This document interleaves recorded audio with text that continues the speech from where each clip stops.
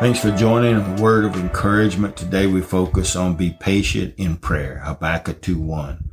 I will stand in my watch and station myself on the ramparts, and I will look to see what he will say to me and what answer I may give to this complaint.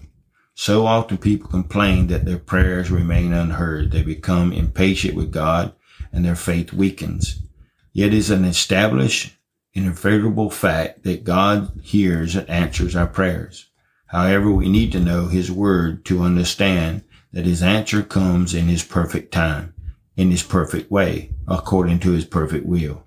This is also done according to our deeds, not our wishes and our will, unless they are in accordance with God. Truly effective prayer often requires us to watch and wait. He will reveal himself to us and show us his way in good time. So let us be patient in our prayers. Be encouraged today in Jesus' name. Amen. A Word of Encouragement is produced by Turning Point Ministries. Our mission is to saturate the world with the life-giving power of Jesus Christ. We need your help to do this. You can support us by going to tpworship.com and click on the Giving tab. Follow us on Facebook and Twitter.